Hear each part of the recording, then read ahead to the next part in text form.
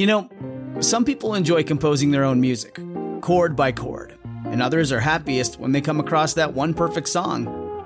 Work is not a lot different than that. Whether you prefer building your own workflow or using a pre-made template, with Monday.com, you and the team can work in a way that's comfortable for everyone. Tap the banner to go to Monday.com and build your own amazing workflow, or find an awesome template. No judgment. Hey listeners, we're taking a week off to record and write new episodes coming at you soon, so we're releasing this old episode. This episode is particularly relevant because the coming series will reference all of these reproductive histories, so enjoy!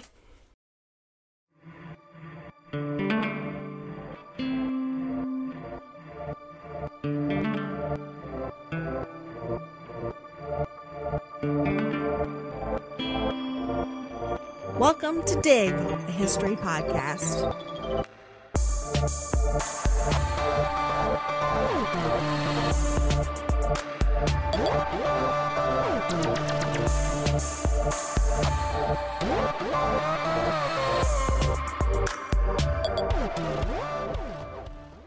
Historically, women have always had ways of limiting family size, though not always particularly effective ways.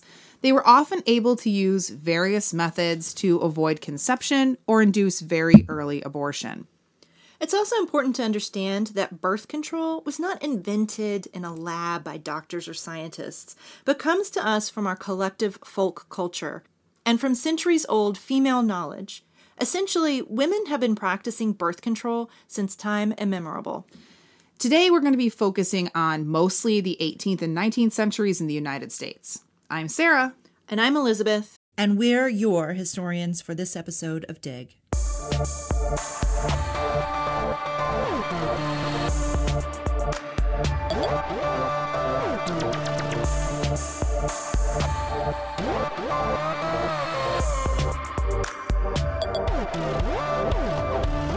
The Egyptians used pessaries that I think were actually called tampons, made out of balled up linen that was soaked in essential oils.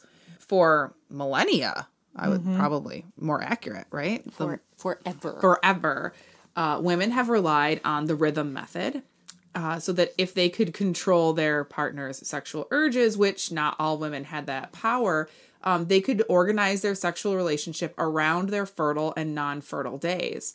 Perhaps the most common throughout history was breastfeeding. Women are generally less fertile while they are nursing, so it was exceedingly common for women to breastfeed for at least 2 years. Using New England in the 18th and 19th centuries, the demographic norm was to space children one every 2 years. You can really see that in town birth records, which means that women were actively doing something to slow their fertility. That's not an accident, right?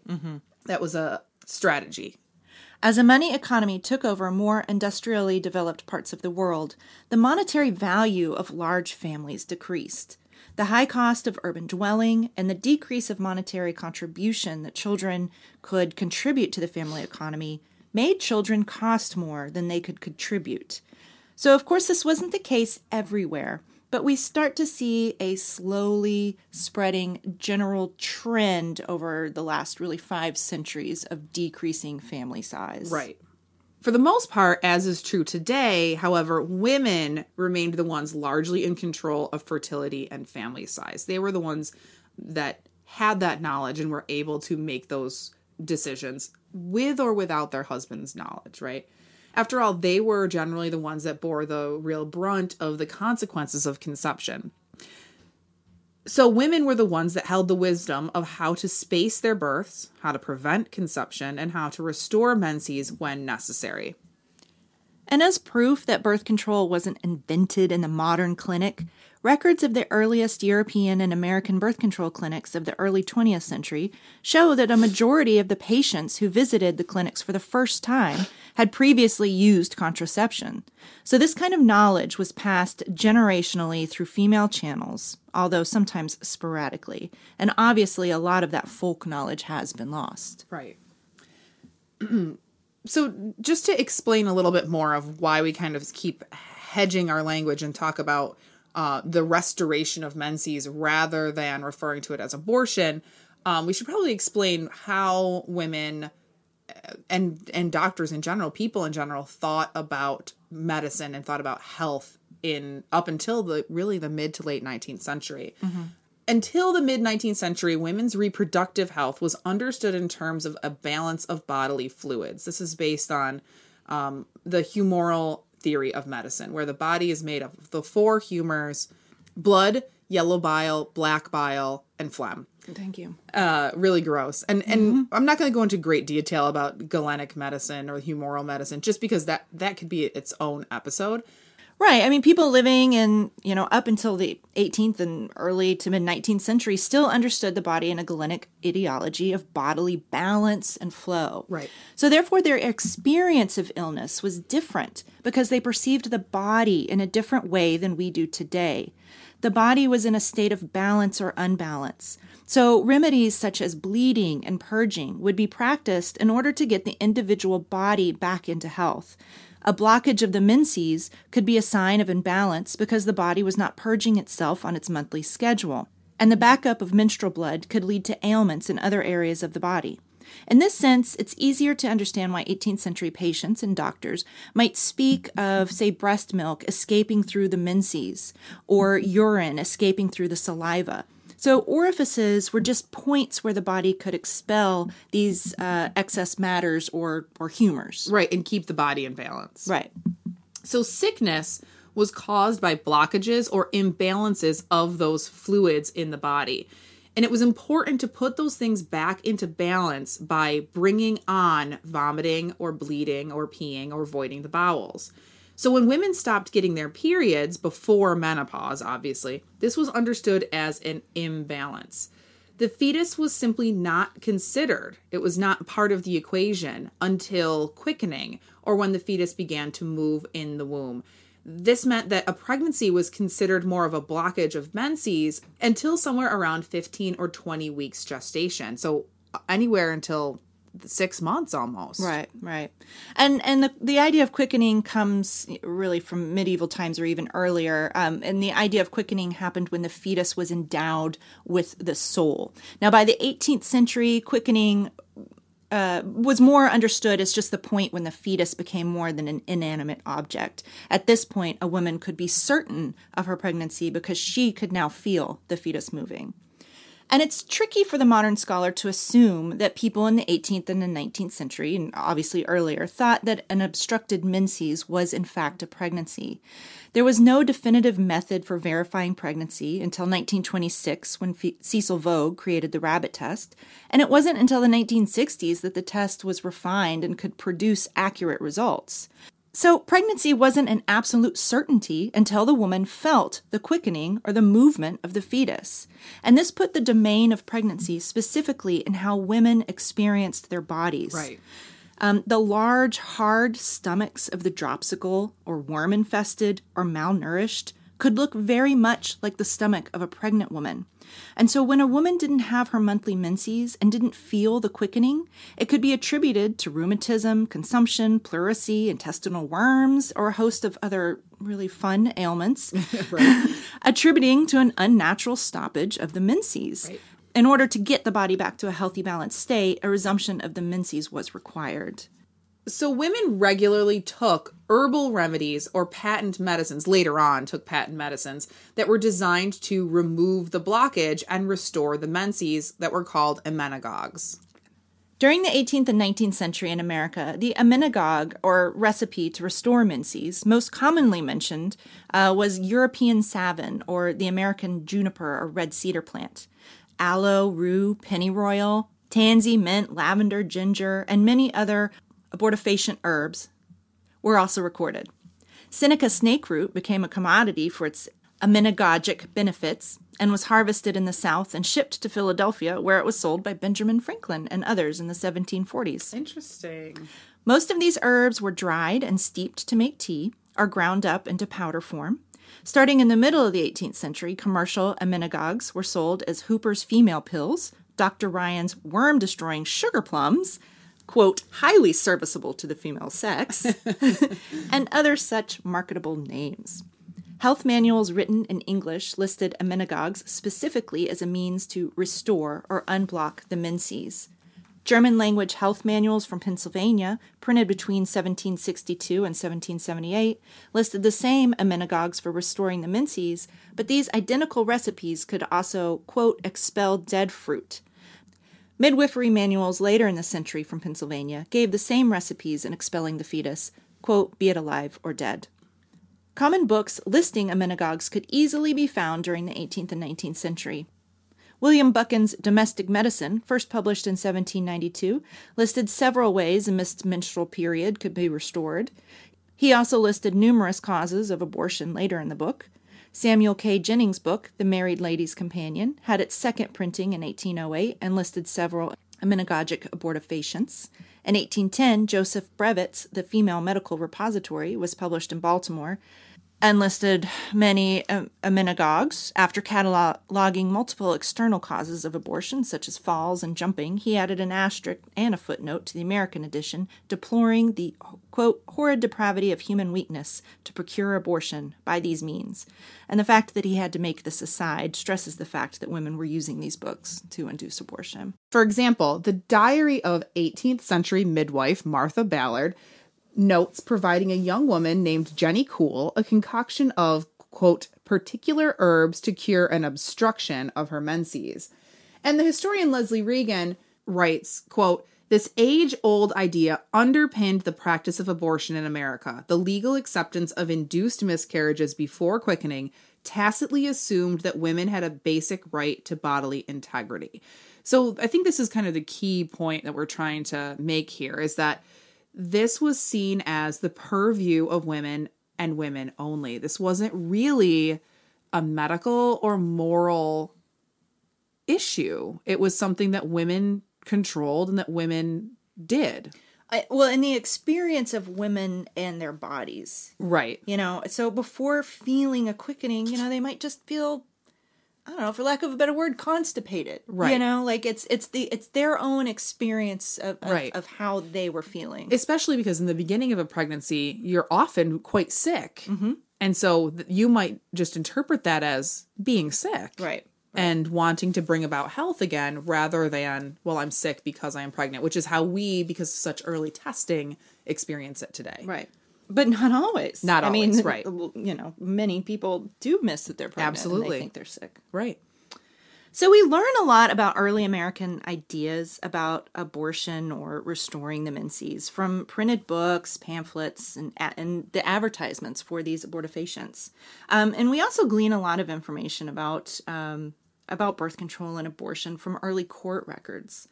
So the 1745 Connecticut case of Rex versus Hallowell provides a rare and well-documented look at abortion in New England.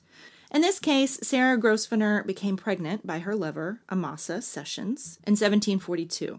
They were both children of well-to-do families in the town of Pomfret and needed to cover up their illicit affair.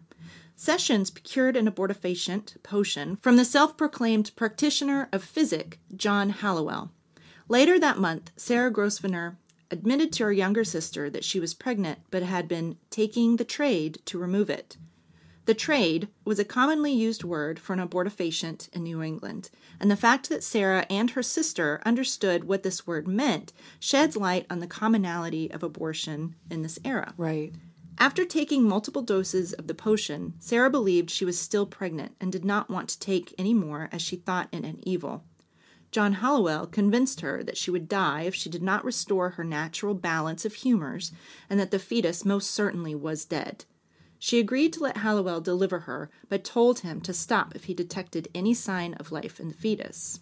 And so I'll just pause for a second here and kind of point out that, you know, okay, so this is 1742, this is the mid-18th century. We see ideas in this court record, ideas of kind of quickening, changing, right? So Sarah, she's trying to return her menses, but it seems that she does have an inkling that she is pregnant, right? But she obviously hasn't felt the quickening because she wants Hallowell to stop if he detects any sign of life in the fetus. So you see there's a lot there. I mean, she sort of is believes that she's pregnant even though she hasn't reached that traditional point of quickening yet.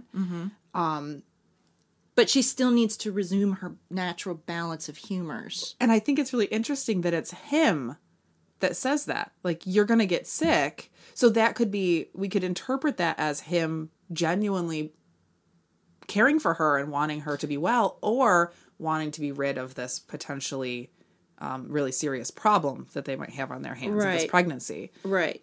Or even, again, I mean, this is kind of reading into it, but or even knowing that the fetus is dead.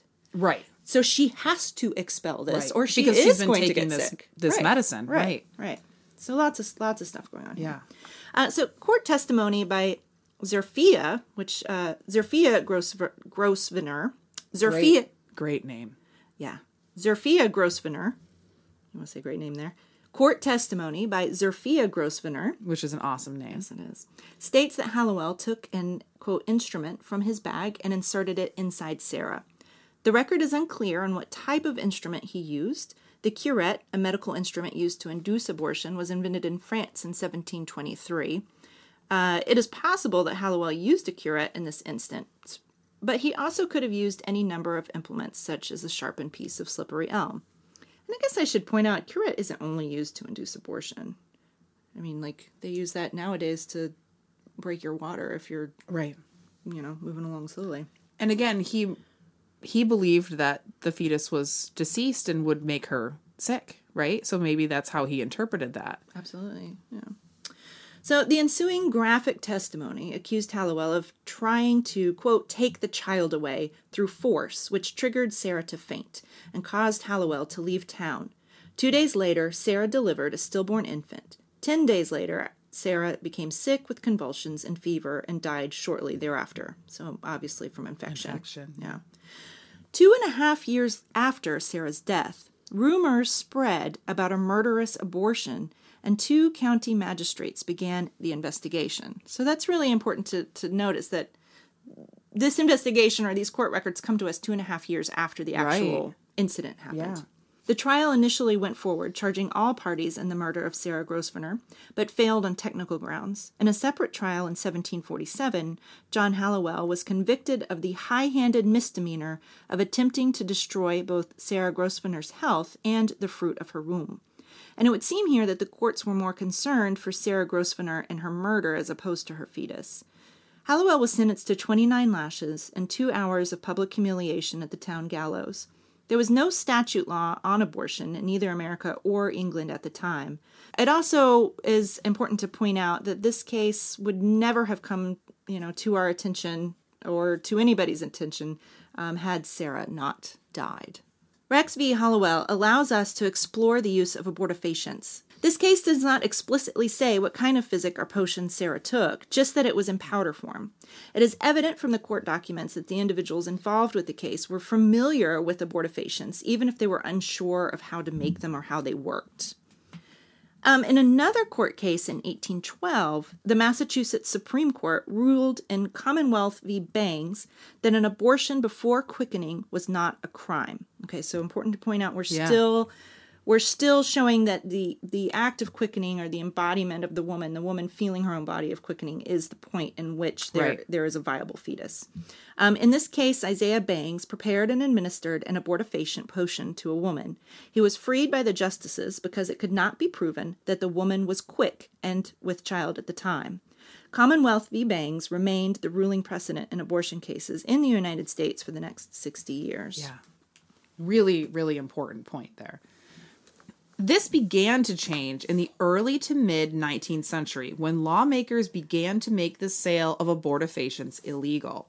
Women, however, continued to grow their own herbs like pennyroyal, tansy, and rue and concoct their own remedies. It was not uncommon for midwives to be skilled in preventing pregnancy alongside their skills in caring for laboring women. And just an example from pop culture today, if anyone has seen the PBS series Mercy Street, this was something that slaves had a lot of knowledge in as well. And that comes with its own host of issues that would make for another really fascinating episode. But in the show, make a really long story short, there's a slave named Aurelia Johnson who's been raped by a white man and believes herself to be pregnant and wants to end the pregnancy, essentially. She goes to another enslaved woman named Belinda Gibson, who gives her a concoction of pennyroyal. And this raises really interesting points because enslaved women also had all of these same remedies, right? This was not something that was limited to white women's knowledge, right? This was also something that enslaved women knew and had a tradition of. But they were under increased pressure to not use them because babies benefited their masters, right? A baby increased a master's wealth. Masters were constantly concerned that their slave women were going behind their backs, hiding and using methods to stop pregnancies, specifically in the South, cotton root, which would have been widely available. So there was always a concern that could be going on under the master's nose without his knowledge. The medical profession was becoming progressively more specialized and self-regulated during this time. Physicians increasingly attempted to separate themselves from lay healers and folk doctors by taking on the name regulars. These doctors tended to be graduates of prestigious medical schools or those that practiced with them. Regulars regarded their advancing position as important as the field of law or theology, and they were intensely opposed to what they considered quack medicine. As long as women maintained control over this aspect of their lives, doctors had less professional power. So in other words, they did not have a real corner on the medical market as long as women maintained this control over their reproductive health. Right. In addition to fighting for a level of prestige, regulars were also concerned with the number of irregulars, or quacks, that were cutting into their livelihoods. So this was also about money. One study from Rochester, New York, during the mid-19th century found that many physicians had to work in additional areas of employment in order to earn a respectable living. So in an attempt to protect their medical ideals and sources of revenue, regulars began pressing for increased legislation pertaining to medical practice. As a result, between the years of 1821 and 1841, 10 of the 26 states in the Union enacted statutes in regards to abortion. Connecticut became the first state to enact a law specifically pertaining to abortion in 1821. Between Section 13, pertaining to intent to kill or rob, and Section 15, dealing with the secret delivery of a bastard child, Section 14 stated, "Every person who shall administer to any deadly poison or other noxious and destructive substance, thereby to murder, or thereby to cause or procure the miscarriage of any woman, then being quick with child, shall be thereof duly convicted." That's really important there that they say quick with child, right?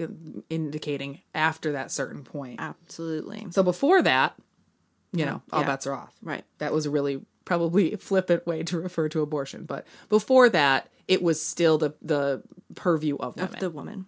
By 1841, 10 states and 1 territory had enacted laws pertaining to abortion. In reality, these laws were unenforceable, as there were no pregnancy tests at the time. 4 of the 10 states listed their abortion laws under poisoning. Every abortion law during this period was enacted within omnibus crime and punishment bills, so meaning they were one part of a very large bill covering multiple things. There was also no major coverage of the enactment of these laws and revisions in either the popular press or the religious press during the time. During the 1840s, there was a surge in the volume of abortions being performed in the United States. Historian James Seymour estimates 1 abortion for every 5 or 6 live births occurred during this time. One reason was the increasing commercialization and advertisement of abortifacients in popular papers and magazines. The infamous Madame Restell began her abortion practice in New York during the 1830s. She was arrested for the first time in 1841, and New York papers printed her name and occupation, giving her great publicity. By the late 1840s, Madame Restell's abortion practice had branches in New York, Boston, and Philadelphia. Street peddlers would sell her abortifacient pills throughout neighborhoods, and they were available by mail order as well. But by no means was Madame Restell alone. A quick look through most any paper in the 1840s would show multiple advertisements for abortion providers and abortifacients. Dr. Peters' French renovating pills were sold as a, quote, blessing to mothers, and although very mild and prompt in their operations, pregnant females should not use them, as they invariably produce a miscarriage, Right. end quote. That kind of advertising was really common. Right. So don't use it because Right. this is what it's going to do. Right, exactly. Yeah. The rise in sales of abortifacients may only have produced a low amount of actual abortions, yet the number of pills sold indicates that women were trying them in very high numbers and then possibly resorting to surgical means if the abortifacients didn't work.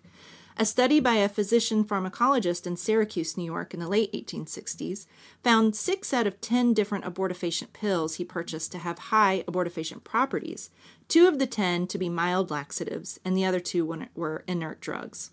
So women could achieve an abortion through commercial abortifacient pills if they knew where to look or were lucky or unlucky enough to happen upon the right ones. A second possible cause of the increased abortion usage during this time was a trend among white married Protestant women to utilize abortion as a means of limiting family size. The white Protestant American family had been decreasing in size since the Revolution, and the 1840s saw an upsurge in deliberate family planning by middle-class women. This prompted a serious backlash by regulars and nativists. Married women who sought abortions were criticized for abandoning the self-sacrifice required of motherhood. Young single women who sought abortions had been pitied as helpless and troubled dependents, but married women seeking abortions had no excuse for their heartless depravity, as the editor of the Boston Medical and Surgical Journal stated in 1844. Dr. Horatio Storer, a leading opponent of abortion, equated a childless marriage as legalized prostitution.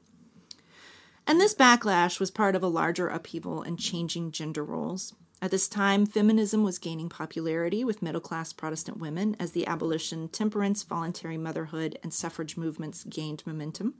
Although feminist groups avoided or condemned abortion during this time, feminists were still seen as a threat to the status quo and mounting gender role evolution.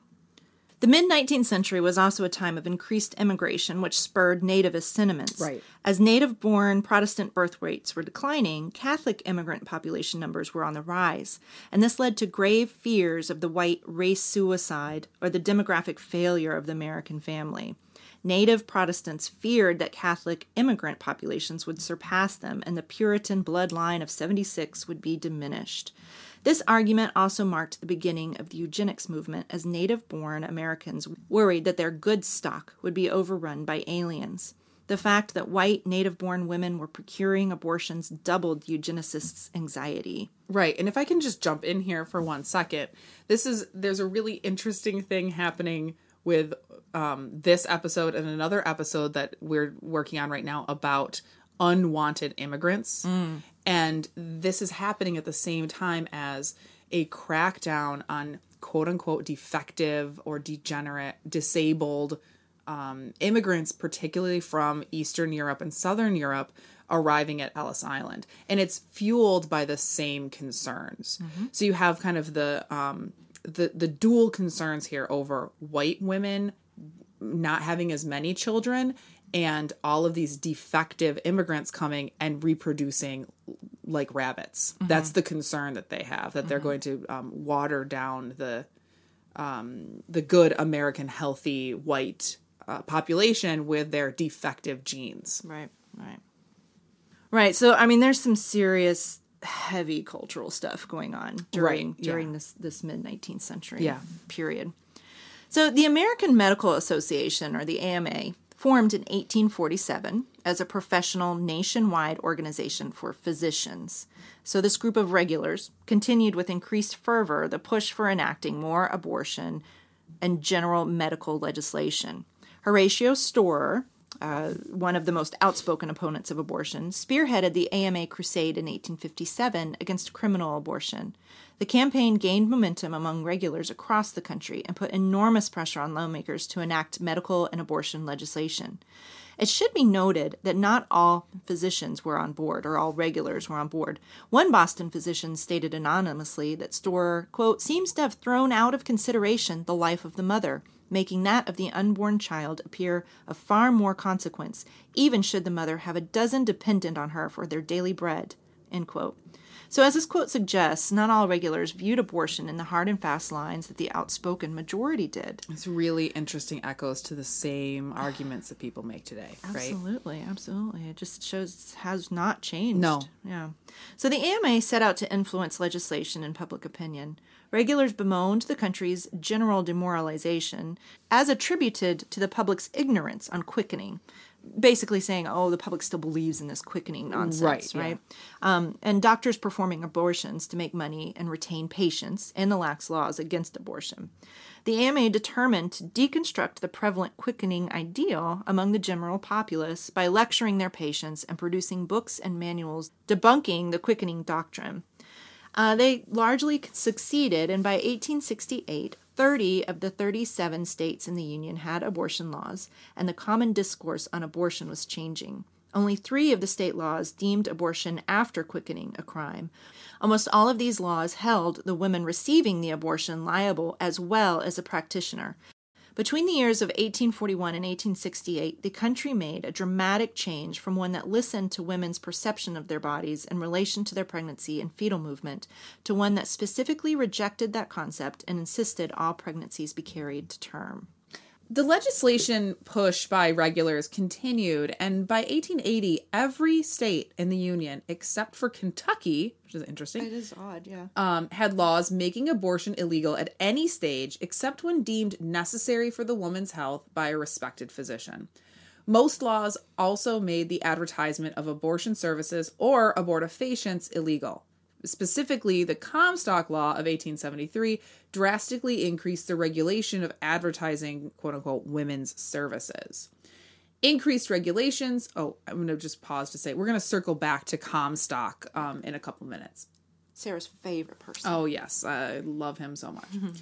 Increased regulations and a change in public perception also altered the demographics of who was obtaining abortions. They decreased among native-born Protestant women, and again became more common among young, single women and poor immigrants. The decrease of white Protestant women receiving abortions also coincided with an increased availability of contraceptives. Abortions were by no means eliminated as they were gradually pushed underground. At a time of increased scientific knowledge and ability to make abortions safer for women, physicians were refusing to perform them, making illegal abortion increasingly more dangerous for women who needed them. And there are a series of, in the late 1800s, sensationalized stories about women who die because their evil, immoral boyfriends are forcing them to have these illegal abortions, these underground abortions, and then they become these huge headline trials, right? So this is not something that people are not aware of. Right. This is very much headline news. Front page stuff. As abortions were being pushed underground with increasing regularity, discourse on the matter gained prominence.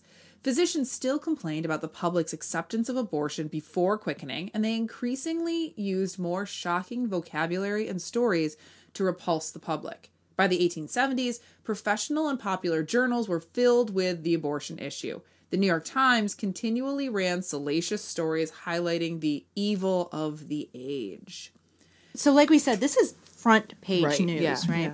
Yeah. In 1888, the Chicago Times ran a month-long undercover story charging that abortion was widely available in the nation's second largest city, despite a strict Illinois state law.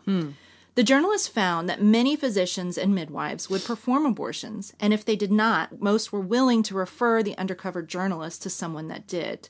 Dr. George M. Chamberlain, one of Chicago's most prestigious doctors, member of the AMA and the Illinois State Medical Society, agreed to perform an abortion on one undercover journalist. Dr. Milton Jay, dean of the Bennett Medical College, also agreed to perform one. The paper named 48 physicians who agreed to help one undercover journalist attain an abortion. 34 agreed to do it themselves. 12 referred her to another doctor who would perform an abortion. 1 referred her to a midwife, and 1 sold her an abortifacient drug and sent her to another doctor. 32 of the 48 doctors were regulars. Several belonged to the AMA. Many others belonged to the local medical society. Wow. Now, and one point about this journalist, she actually went in and wore a fake ring, right? So she's going in as a white middle class wife asking Right. for an abortion. Okay, so she's trying to talk to these doctors or these regulars on kind of like an equal class footing. Right. Okay. Yeah.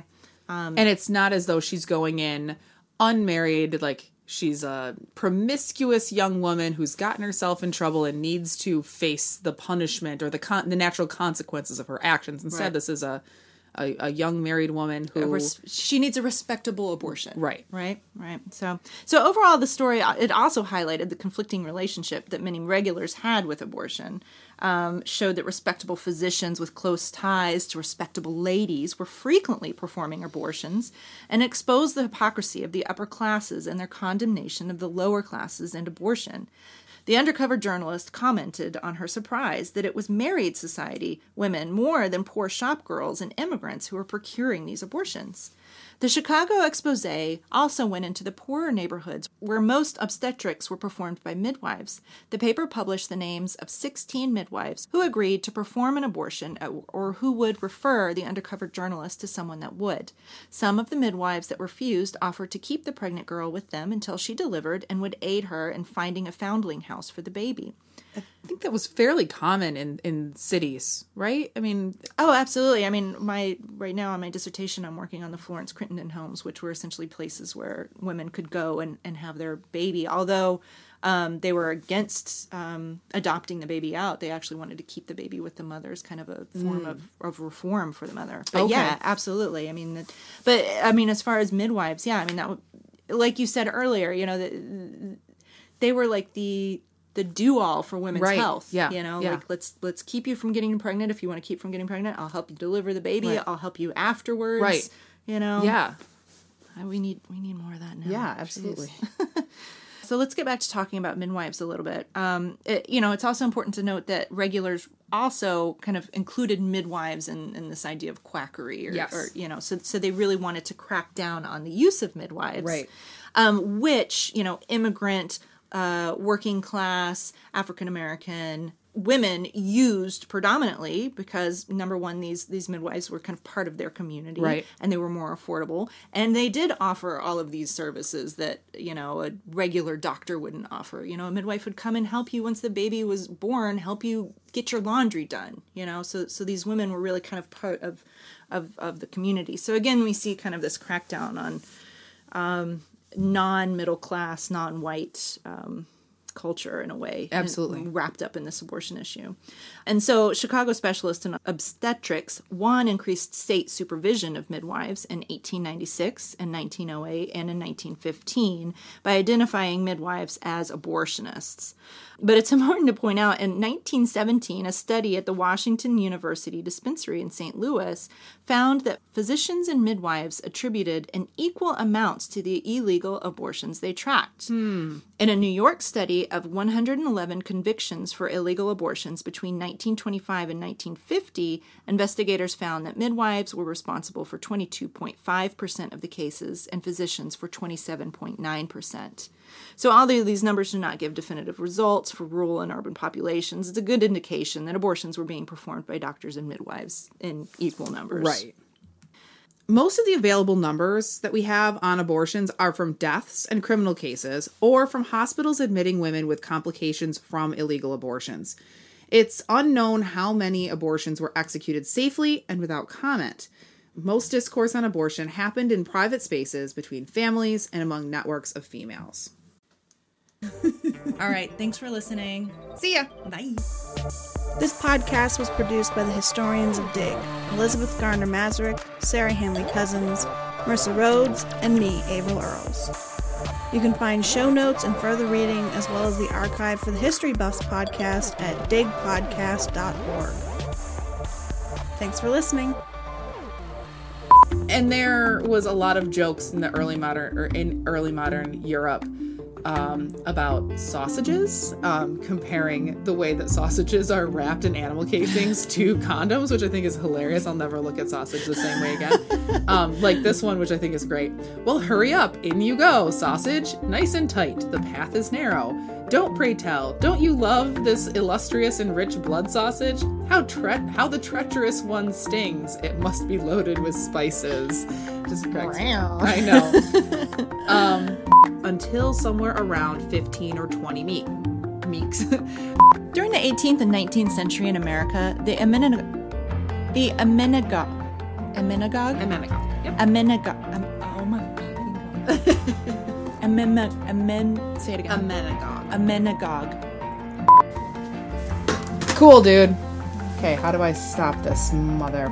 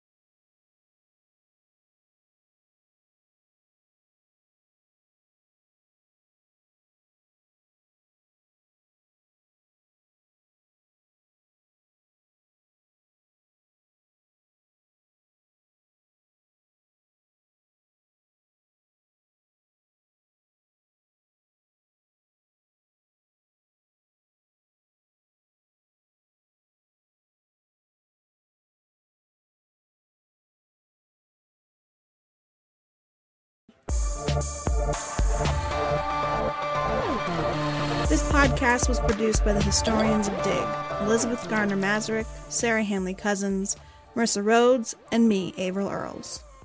You can find show notes and further reading at digpodcast.org. Follow us on Twitter, Instagram, and Pinterest at dig_history and on Facebook at Dig Podcast. Thanks for listening. Women of every color can be found in the streets. I love how you say Italians. Why? What did I say? Italian. I don't know. I can't do the Buffalo thing. Italians. Did you hear it? No. Okay, sorry. Why? How do you say it? Italians? I don't know. I'm sure if I tried to say it now, I'd say it all weird. Yeah, I know. Now I'm gonna At least you don't say Italian. Right. Some Italian dressing. All right. The brothel had, quote, rosewood furniture. Should we? Yeah. Does that get picked up? Pretty loud. Oh my god. Sorry. Are you dying? I don't think so. Some zucchini bread. All right.